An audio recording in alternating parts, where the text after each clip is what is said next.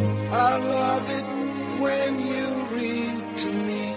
Books can take us around the world. They can take us to the intimate spaces of human experiences, and they can help us grow through their words. Stay tuned for People of the Book with Janice Liebowitz. Good morning. I am Janice Liebowitz, live on this very, very chilly Joburg morning. You are, as always, my people of the book, and it is a great honor to have as my guest this morning, Nechama Brodie. Hi, Nechama. Hello, how are you? I am great, thanks. How are you? Keeping warm, I hope. Yeah, a little bit cold, but otherwise. Yeah, more than a little bit cold this morning. That came as a bit of a shock, didn't it? All of a sudden. Waiting for those kind of Eastern European ancestor genes to kick in, but honestly, sorry, the Ashkenazi genes did not work here. I've obviously got some latent Mediterranean desires there. Yeah, and I must say, I hate to admit it, but my age is definitely showing. And with each winter, I just cannot tolerate it. I get worse and worse with age, I have to admit. So without further ado, we are going to actually go straight to an ad break so that we can get into the chat after that. So we're going to take a break now, and then Nechama and I are going to be chatting straight after that. I love it when you read to me. This is People of the Book with Janice Liebowitz. I'm back with you. I'm Janice Liebowitz. And before the break, I introduced my guest, Nechama Brodie. Hi, Nechama. We're back on air. And by way of, I will attempt a brief introduction because Nechama's CV is certainly long, detailed, and, pretty illustrious, to be very honest. But let's keep it as brief as possible. Nechama, you're an editor, publisher, journalist, musician, second Dan karate, so we won't mess with you, and also a fact checker. And I know that fact checking and research is very close to your heart, and something that we're going to discuss it later in our chat when it relates to your fiction, and we're going to discuss fiction as opposed to non-fiction. But we're going to also be chatting about your latest book. We'll discuss your previous book as well, because this is a sequel, a follow-up to your previous book. Your current book that was recently released is called 3 Bodies, and it follows up to your previous novel, Knucklebone. And while you were writing 3 Bodies, you were also researching your PhD. Am I correct? Yes, that's right. And your PhD in journalism. Tell us about the topic of your PhD. So my PhD research looked at how the media covers femicide in South Africa, or at least it looked at femicide in South Africa using media as a resource. So I built up a large data set of media coverage of female homicides for one crime year in South Africa, and I looked at how the media covered that, and then I also integrated that with other crime data. So I've worked in crime research for quite a long time, and this integrated, I suppose, my 2 areas of interest, which was looking at crime and violence and understanding the media, and trying to understand, could the media teach us more about femicide in South Africa? And also, if we studied media coverage of femicide, what would that tell us about how we understood femicide as a social problem in this country?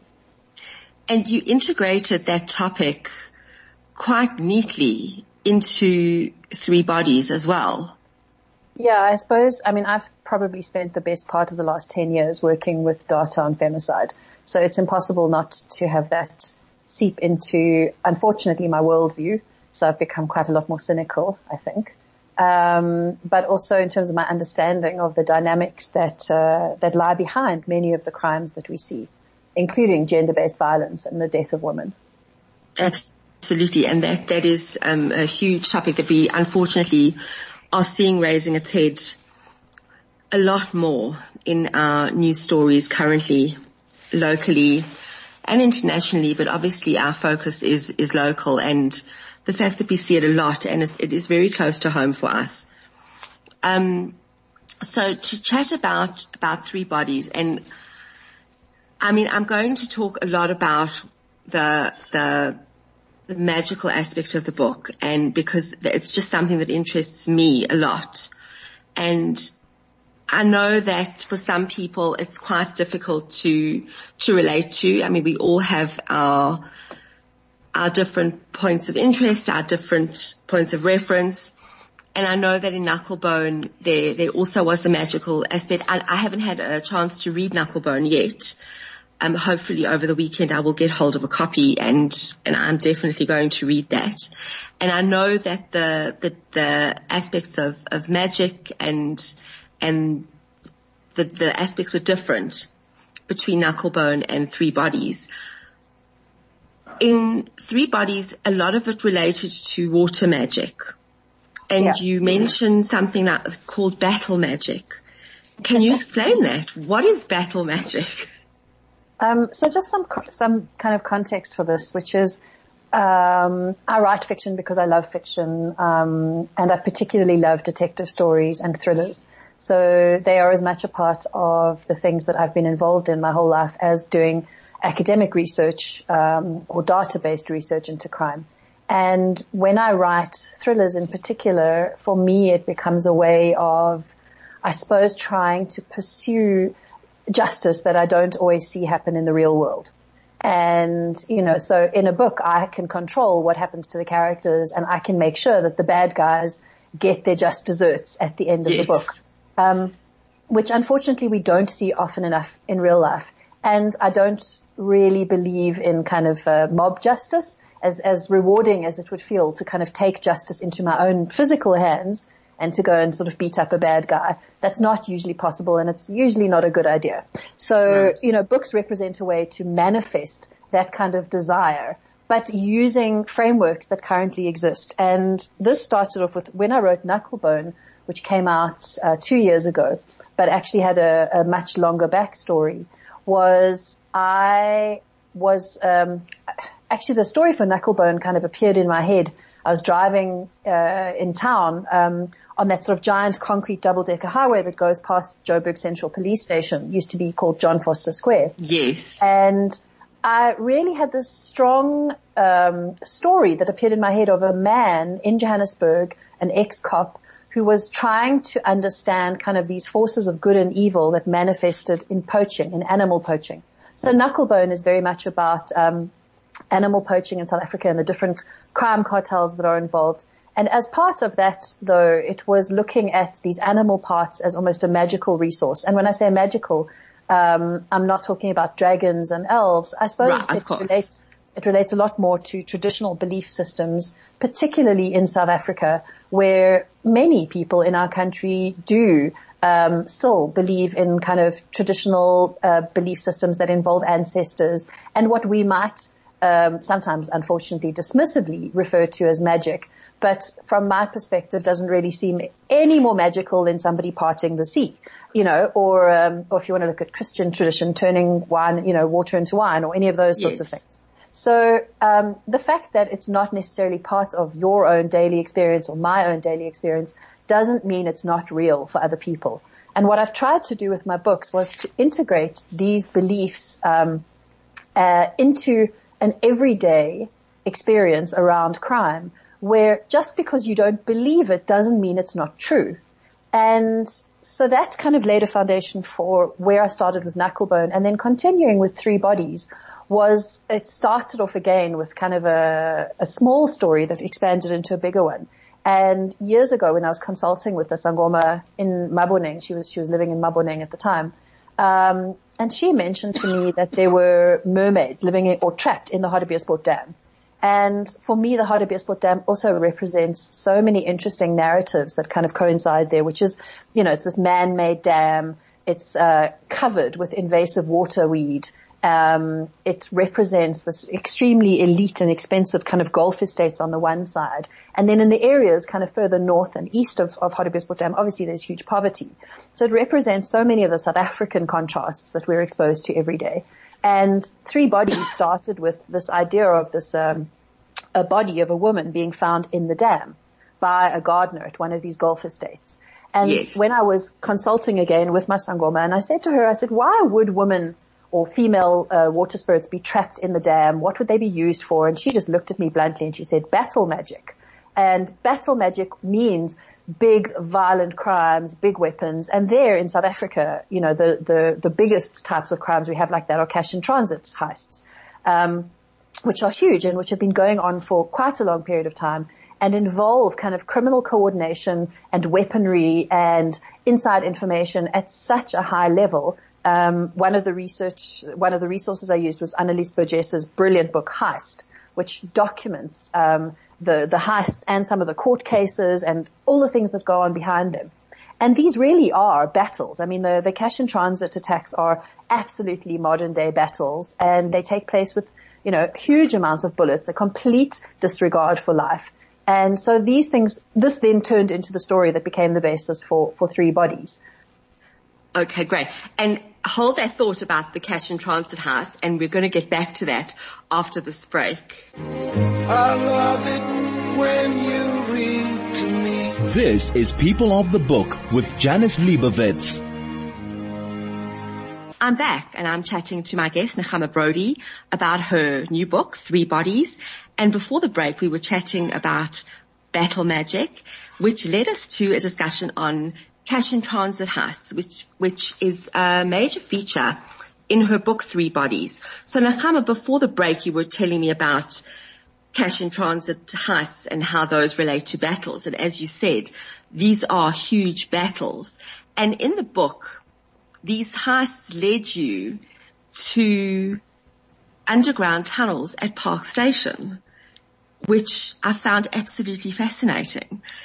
Tell me about how you discovered these underground tunnels. Did you actually go and investigate these tunnels? Were you able to go and take a look there?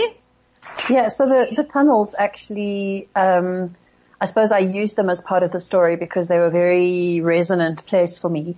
I think I must have been there, it must be 10 years ago now, because it was all that sort of, I can't believe it's 10 years since the World Cup. But about a decade ago, Gus Silber mentioned something to me about a story he'd heard and a website he'd seen somewhere where somebody had found their way into these disused tunnels underneath Park Station, and it looked really amazing. And it does sound like something Gus would know about. and he was kind of too busy, but if I was interested, I should look into it, because I was doing quite a lot of stuff on the inner city and on Joburg in general at the time.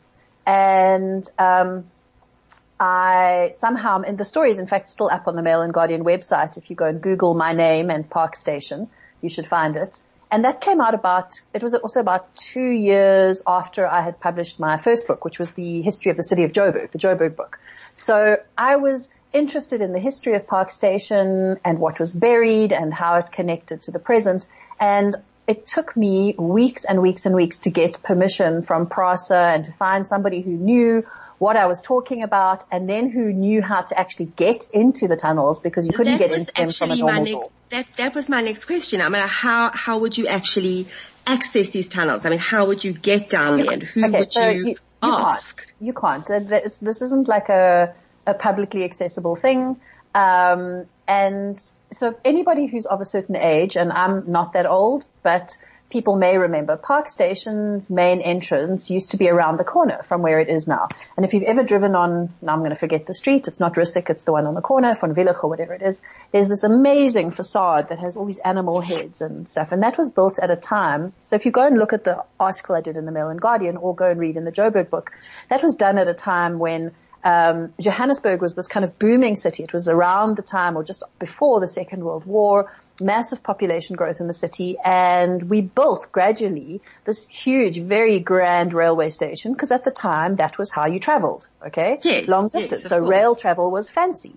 And so they built this incredible station that had this huge vaulted entrance, and you walked in and you went down like 4 stories, and then there was this massive like almost a courtyard area inside, and it had all these panels done by Anton van Vaux, and there was the Blue Room, which was this kind of famous area, and the tunnels that you can't actually access. You can't access this old station, by the way. It's locked up. It's there, but it's locked up and it's not in great condition, or you can't easily access it. But you can't even get to the tunnels originally would have linked to this, and they were the tunnels that the passengers would have walked down to get to what was at that time, the train platforms for Park Station. What happened was many years later when they changed from steam trains to electric and they raised the height of Park Station to where the train tracks are now, everything kind of got moved and these tunnels and this blue room area just got blocked off successively.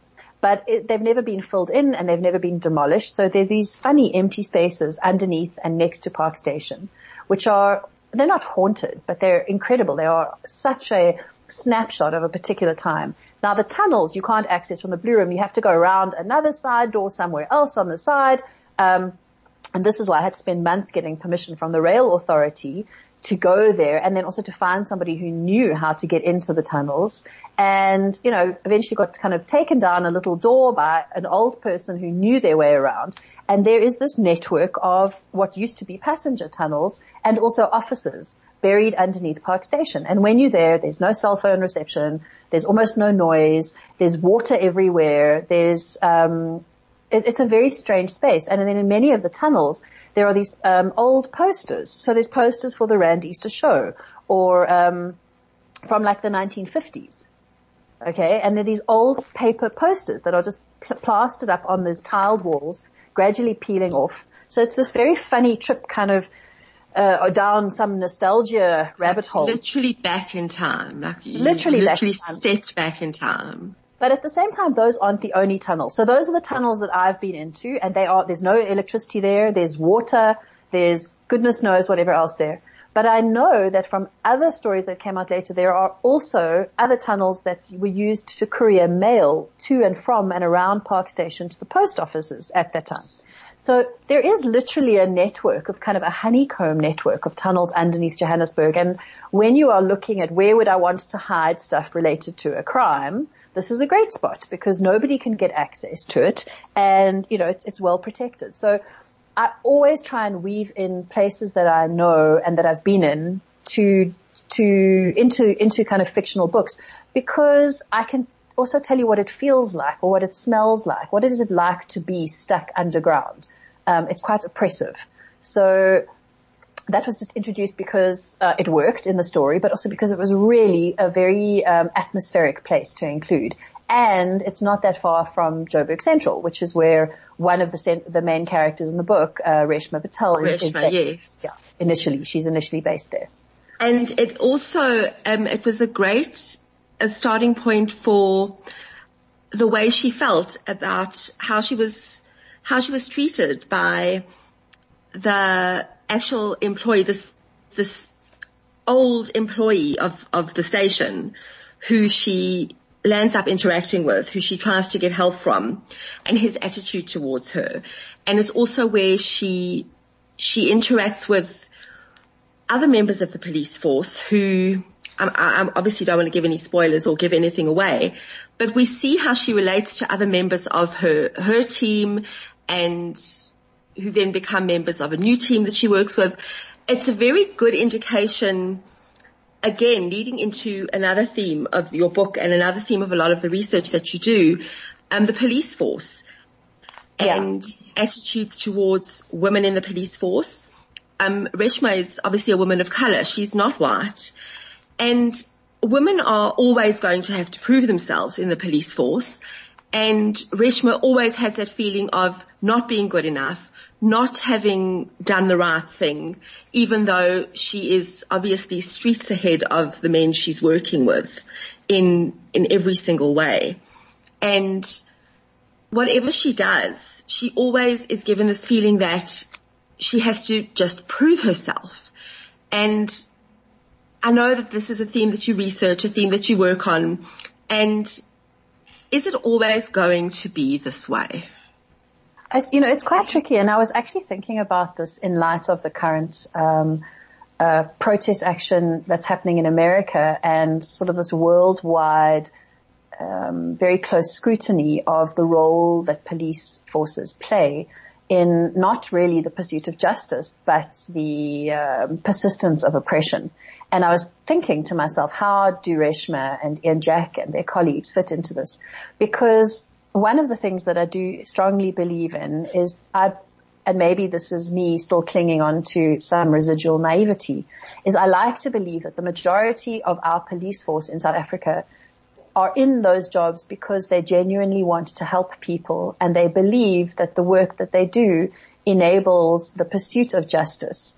And justice is a strange thing. It's not black and white. It's often quite grey, even in our law books. And I think our laws here are quite good, generally, compared to other countries. Having said that, though, obviously there are exceptions. But when I've researched crime, I do come across a number of stories where exceptional police action from often very unremarkable characters, people in a small town police force who just don't let go of a case, who pursue an investigation for many, many years, in order to identify the perpetrator and make sure that the perpetrator is arrested, charged, and prosecuted. And I want to believe that most police officers are those kinds of people, or desire to be those kinds of people. It's a very poorly paid job. It's a very stressful job. It's a very high risk job. So there are not a lot of rewards for being a police officer. Being a female in SAPS is also even trickier. It's an inherently patriarchal organization and has been for many years. There are multiple stories of intimate partner violence and gender-based violence committed by police officers against their female partners. So being a woman in the police force, not just in South Africa, but really anywhere, is always a challenge. And I do think, so when I was thinking about my ideas around policing relating to what people are looking at right now, is that if we had a police force that had more women in it, and that kind of looked for diversity of viewpoints and backgrounds, not just sort of homogenous patriarchal norms, those are the kinds of things that ultimately would build a more responsible police force that cared about its community instead of one that was based on violence. And I'm not saying that women can't be violent. Women can direct, drive, and effect violence. But what we do tend to find is that when women are more involved at more senior levels, and I don't mean at management levels, because that can often not, in the case of the police, that often becomes a political manifestation rather than an actual management one. Yes. But if we had a police force that had more women in it, would we, and a military too, would we see fewer deaths in police custody, for example? Is this one of the ways that a police force could be transformed into something that serves the community and serves justice? So it's an ongoing struggle, but yeah, it's important. Reshma as a character believes very strongly that she is there to deliver justice, but she also wants to do it by the book. And sometimes doing things by the book presents a real challenge because it's not always possible to achieve justice when you stick to the rules. Yes, no, and she discovers that. Sometimes in a very difficult way. I'm interested in the relationship that you've created between Reshma and Ian Jack, who is her partner, and yes. This interracial relationship that they have.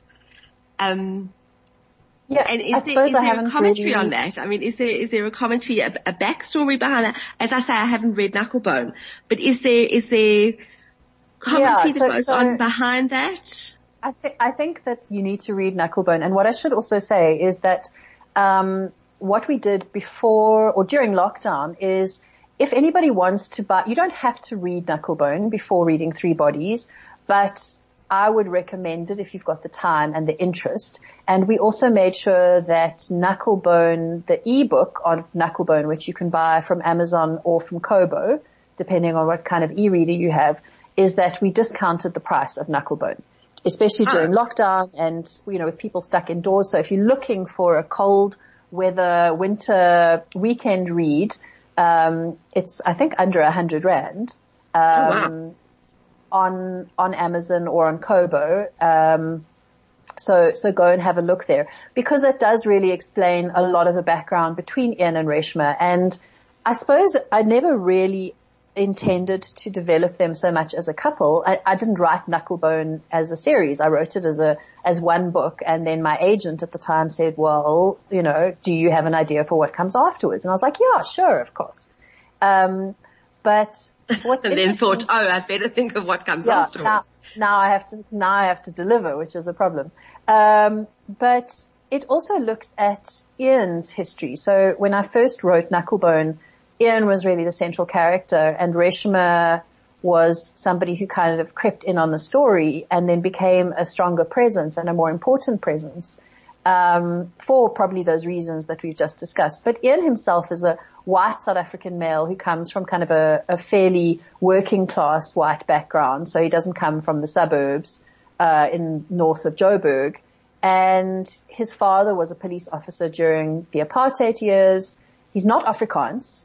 He's kind of a Welsh sort of background. That's why his surname is Jack. And there was I often include tiny little, I suppose my children would call them Easter eggs, but little pieces of trivia in the stories that I cover. So in Knucklebone, you'll see Ian is referred to as Cousin Jack quite a lot. And the reason for that comes from Joburg's history, where when we started moving into deeper level underground mines, you had a lot of miners coming from Cornwall and Wales. Sorry, Cornish is Jack, not Welsh. You had miners coming from Cornwall and Wales who had experience in the coal mines, and particularly the Cornish miners were very common, and they were sort of stereotyped in a way that they were all related to each other. So, it was your cousin Jack who came. Oh, right. And so cousin Jack, pretty much not just in South Africa but in other countries, is a euphemism. It's a bit like in Joburg where we say, hey, my cousin. We understand that kind of comes from a certain background. So cousin Jack, it has a similar thing, which is that there were a group of people, and he comes from that kind of a background where his dad's nickname would have also been Cousin Jack. Because if you were from that type of white background, you were just a Cousin Jack. You were one of many. And so Ian works in this environment where he has contact with one of his father's former police colleagues who's now left the force, a retired white Afrikaans background former police officer. And Ian has left the police force. He started off as a police officer, but he left it because the violence of policing doesn't sit right with his sense of justice. But he still wants to try and pursue justice and, to some extent, detecting and solving crimes. And he has to try and figure out how to do this outside of the police force. So him and Reshma are pursuing the same agenda, but in very different ways and confronting very different issues. So Reshma is constantly struggling with being taken seriously, proving that she's, as good a shot as the men, that she's as sharp and as fast, and she can take the hard news as much as men. Whereas Ian is constantly trying not to give in to his violence. He's trying to see the bigger picture. He's trying to be open to social solutions and things like that. And he's constantly confronted, though, with the legacy of his own past, which is the violence that he knows surely his father must have committed as a police officer during the apartheid years, and all these kind of untold stories that often bubble up and surface. And there's one of them, and I don't want to give it away, but there's a big story that kind of comes through and surfaces in Three Bodies, which again relates back to real life stories, where people are kind of discovering the legacies of apartheid era assassinations and crimes, but we only find out the truth many years later. Yes. Okay, after the break, we're going to take a break in a sec, but after the break, I want to touch briefly on the topic that you would have discussed if we would have had a Jewish Literary Festival. And that topic was blending the real and the imagined and how it affects the final product. And as we've mentioned, you are very into your facts and your research, but you do like your fiction in that you can blur the lines slightly and use that to your advantage where fiction comes into play. So after the break, when we have our break, we are going to discuss this about blending fact and fiction and the real and the imagined and how it does affect the final project and how you can bend the facts. Because, if we wanted to read the facts, we would read a newspaper. Well, not that newspapers are all about the facts. We're never sure. But how in fiction you get to obviously use facts, but then you can blur the lines and use a bit of license to suit you. And we'll chat about that after this break. I love it when you read to me. This is People of the Book with Janice Liebowitz. We're back, and I'm chatting to my guest, Nechama Brodie. We have been chatting about her current book, Three Bodies, and we've also touched on the previous book, Knucklebone. Nechama, obviously we weren't able to attend the Jewish Literary Festival, which got cancelled at the last minute. Yeah. But you were meant to be doing a session there. And the topic of that session was crime fiction, blending the real and the imagined, and how it affects the final product.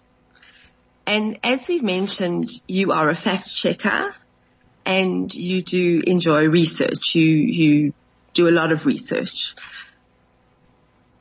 How does blending the real and the imagined work for you? And I know that you've said you've written a lot of books, but only 2 fiction books.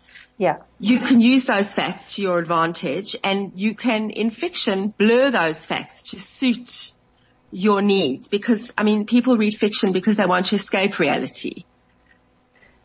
How does this work for you? From my perspective, I don't blur the facts or bend the facts to make the fiction. I bend the fiction to meet the facts. And I think that this also depends on your view of magic or traditional belief. So if you believe that those things are possible, then they become part of, I suppose, your, not quite factual because you can't prove beliefs, but they become part of the accepted issues that you can incorporate. And what I try and aim with this kind of fiction is a degree of what I call plausibility, where I don't always obviously use real facts because it wouldn't be ethical or appropriate in many circumstances to take somebody else's actual case and simply, use it as my own. But I take pieces of information from other crimes, from other research, and I use them to build up a golem, a sort of a version of a crime story using real pieces of information. And I mean, it's a terrible thing. Mandy Wiener and I always joke, but not really joke, that truth is so much stranger than fiction. It definitely is, without a doubt.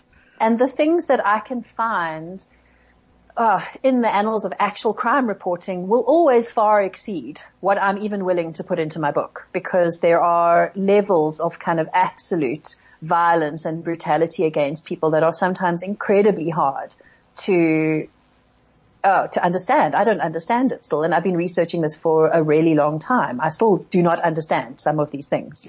But so I take real pieces of information, just like I take real places. So I'll take a real place, okay, in this case, I take a made-up version of a golf estate at the Hartbeespoort because I think I'd be sued if I used a real one. Yes. As taken for a murder. And let people just imagine whichever place they want to imagine. But it's based in reality, so it's based in knowing the space. Or I'll take a real place and I will introduce an imagined version of events that happened there. Or I'll take little pieces of actual crimes and little pieces of actual justice processes, whether it's Madeleine Fullard going and digging up bodies or finding bodies that have been hidden for years, or events that took place at the TRC, all of those things. So I include all of these facts, and for me what that does is it builds up a fictional landscape that is almost the same as reality. So it's not quite a parallel universe, but it's so believable in one aspect, because it includes all of this data. And I try not to go completely overboard. So, if I'm writing about weapons, what I'm making sure of is it plausible that a weapon would be used in this way or would have this kind of a distance? But I'm not telling you the gauge of the millimeters of the shells unless it's relevant to something forensic. So I'm not trying to become a forensic document. But again, it's just to achieve that degree of plausibility so that it feels real to somebody reading it. And that extends to the action scenes, which for me are always the most fun to write. I do martial arts, although I've said this, I think, quite recently before, is I'm a bit slack with training at the moment with the lockdown and not being able to go to the dojo. So I'm a little bit out of practice. But I have been doing karate for many years. I also used to box and have done several other martial art things, including kendo, which is Japanese sword fighting. Can I just ask you about your martial arts? Did you take that up just out of interest and out of just enjoyment, or did you take that up out of self-preservation, out of protection, out of self-defense, anything like that? I did karate from the time I was a child. So I have been doing karate essentially since I was 8, not consistently. I did take a long break between my teenage years, and then I went back to the dojo as an adult. And even then, that was out of a sense of it's very much part of who I am. I think that all women should actually learn some kind of a martial art for awareness, bodily awareness, and self-defense, which is, I think, a natural, unfortunate part of being a woman. Yes, I agree. But it's not only about being able to fight. It's about being able to understand how your body works and how fights work. So, it's almost like understanding the physics or the mechanics of an action scene. And I've enjoyed studying those things, not so much. I mean, I did used to fight as a boxer. I don't enjoy fighting quite so much anymore. I think that's also a symptom of age. But when I write action scenes, I visualize them very vividly and try and imagine what is plausible. How would somebody be able to move from here to there? How would their body move? How would a weapon move with them? What would they have access to? What body part would they use to block or defend or whatever? And so I like picturing those kind of things in my head. And it's quite exciting because I don't always know how things are going to turn out. So it's a little bit like a choose your own adventure for me too when I'm writing the action scenes. Which gives them quite a lot of pace. And, there's a couple of big action scenes in the middle of the book and at the end of the book here. Yes, where, you have to kind of bring in lots of kind of your own experiences physically to try and test out what are the limits of where this could go. So there again, even the action scenes, you can tell if somebody writes about something that they don't physically understand how it works. You can feel that. It's a bit like somebody giving you a recipe when they don't know how to cook, right? Yes, I have to say your action scenes are, especially the one in the middle of the book, it is so seamless. And I read that and I thought, oh my gosh, it was so real. And my feeling was, have you experienced that? Like it's frightening. It is very frightening. And unfortunately we have seen similar things, but yours was so detailed and it was, as I say, seamless. The way you had created that and put that together, I have to commend you on that. That was it's outstanding. That is outstanding writing. Well, thankfully at this stage, I have not had an actual experience or something like that. So that came from watching hours of video footage and reading reports and, like I said, Annalisa's book and trying to understand how these types of heists do take place. It's difficult for me. Sometimes you have to use your imagination because, please God, you haven't been in such a terrible crime situation. And, but you have to imagine how these things might take place. But sometimes to have taken all that research that you have watched and read about and to have watched those hours of footage and to have condensed that into the scene that you created, just well done for that because it's really outstanding writing, as I said. And Nechama has messaged me as she's talking to me to say that Knucklebone is 77 Rand. That is an absolute bargain. Oh, sorry, the 77 Rand is on Kobo. I forgot to put that. On Kobo and $5.99 on Kindle. Yeah. She doesn't know it in rands. She has a US account and I can't help you because I have a UK account. So I probably couldn't help you either. So, but 77 Rand on Kobo is an absolute bargain if you have an e-reader, if you have a Kobo e-reader. I do have a Kindle and I'm being ridiculous at the moment in that I'm going through a stage where I love physical books. I don't know whether that's lockdown. I don't know what that is. If you love physical books, there's definitely, I know that, some of the smaller bookstores, I know that Love Books in Melville had stock of Knucklebone and Three Bodies.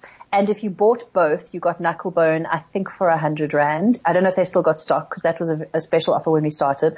But if somebody is looking for a physical copy of Knucklebone, I have, in fact, a box of books that arrived with me yesterday. I'm very happy to sell personally copies only to your listeners. They have to like give your name and say people of the book as the password.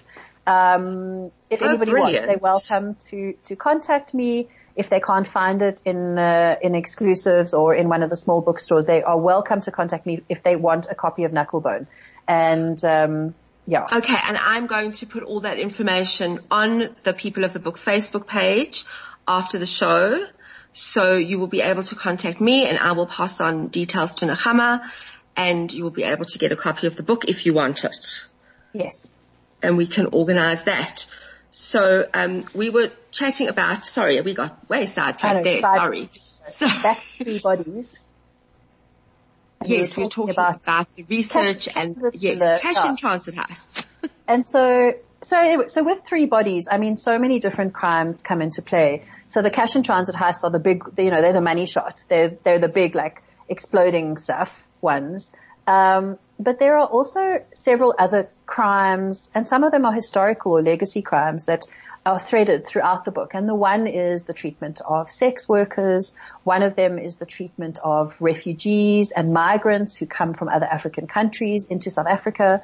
There's also, as I said, a strong narrative about apartheid era crimes that were hidden or brushed under the rug, and which come out, into the story. Just hold on a second. Sorry, my son just walked in with his lesson on his device. Just needed to ask him all to another room. And so to bring in, and people say when you write crime in South Africa, you don't ever write just about one crime, because crime doesn't exist in, and it doesn't come from a vacuum. It comes from historical context. South Africa has a very specific crime profile, the way crimes happen here, the extent of violence that's used in certain types of crime is a very South African. I'm going to have to interrupt you because we need to go to a break, then we are going to be back with a wrap-up. I love it when you read to me. This is People of the Book with Janice Liebowitz. It is great to be back, and we have been having a fascinating conversation with my guest, Nechama Brodie, about her book, Three Bodies, and we've been chatting about cash in transit heists, crime in South Africa, and writing crime in South Africa. Nechama, just to wrap up, tell me briefly, if you can, if you were stuck on a desert island, well, I don't know if this desert island question is relevant anymore. If you were stuck in your home during a pandemic and you only had 5 books with you, which 5 books would you want those to be? That's such a hard question. And to be honest, I have to admit I have read almost nothing during the lockdown. I found it really hard. So many people have said this. So many people have expressed the same feeling. They just haven't been able to read. At the start of lockdown, I was like, okay, I can totally do this. I have so many books. I love reading. I'm just going to read my heart's content. And I just couldn't. My brain wasn't welcoming kind of books, although it's slowly starting to get back to that now. So I have a trick, one good answer to that is for my 21st birthday, my best friend gave me one of those giant weird compendiums that has a full dictionary, all of the works of William Shakespeare, including his sonnets, and it has like a biological dictionary also. It's quite old, but it's giant. It's like the size of it's probably, I don't know, it must weigh like 5 kilos or 6 kilos. It's a huge book. So I would take that. Because that's cheating, because it's like 17 books in one, but I would absolutely take that. My favorite book, which I often reread, is, in fact, 2 favorites that I reread frequently are Jane Austen's Pride and Prejudice and Frank Herbert's science fiction book Dune, which I loved Dune. So I reread those constantly and have done since I was a teenager. So I'd probably chuck those in just, for kind of favoritism.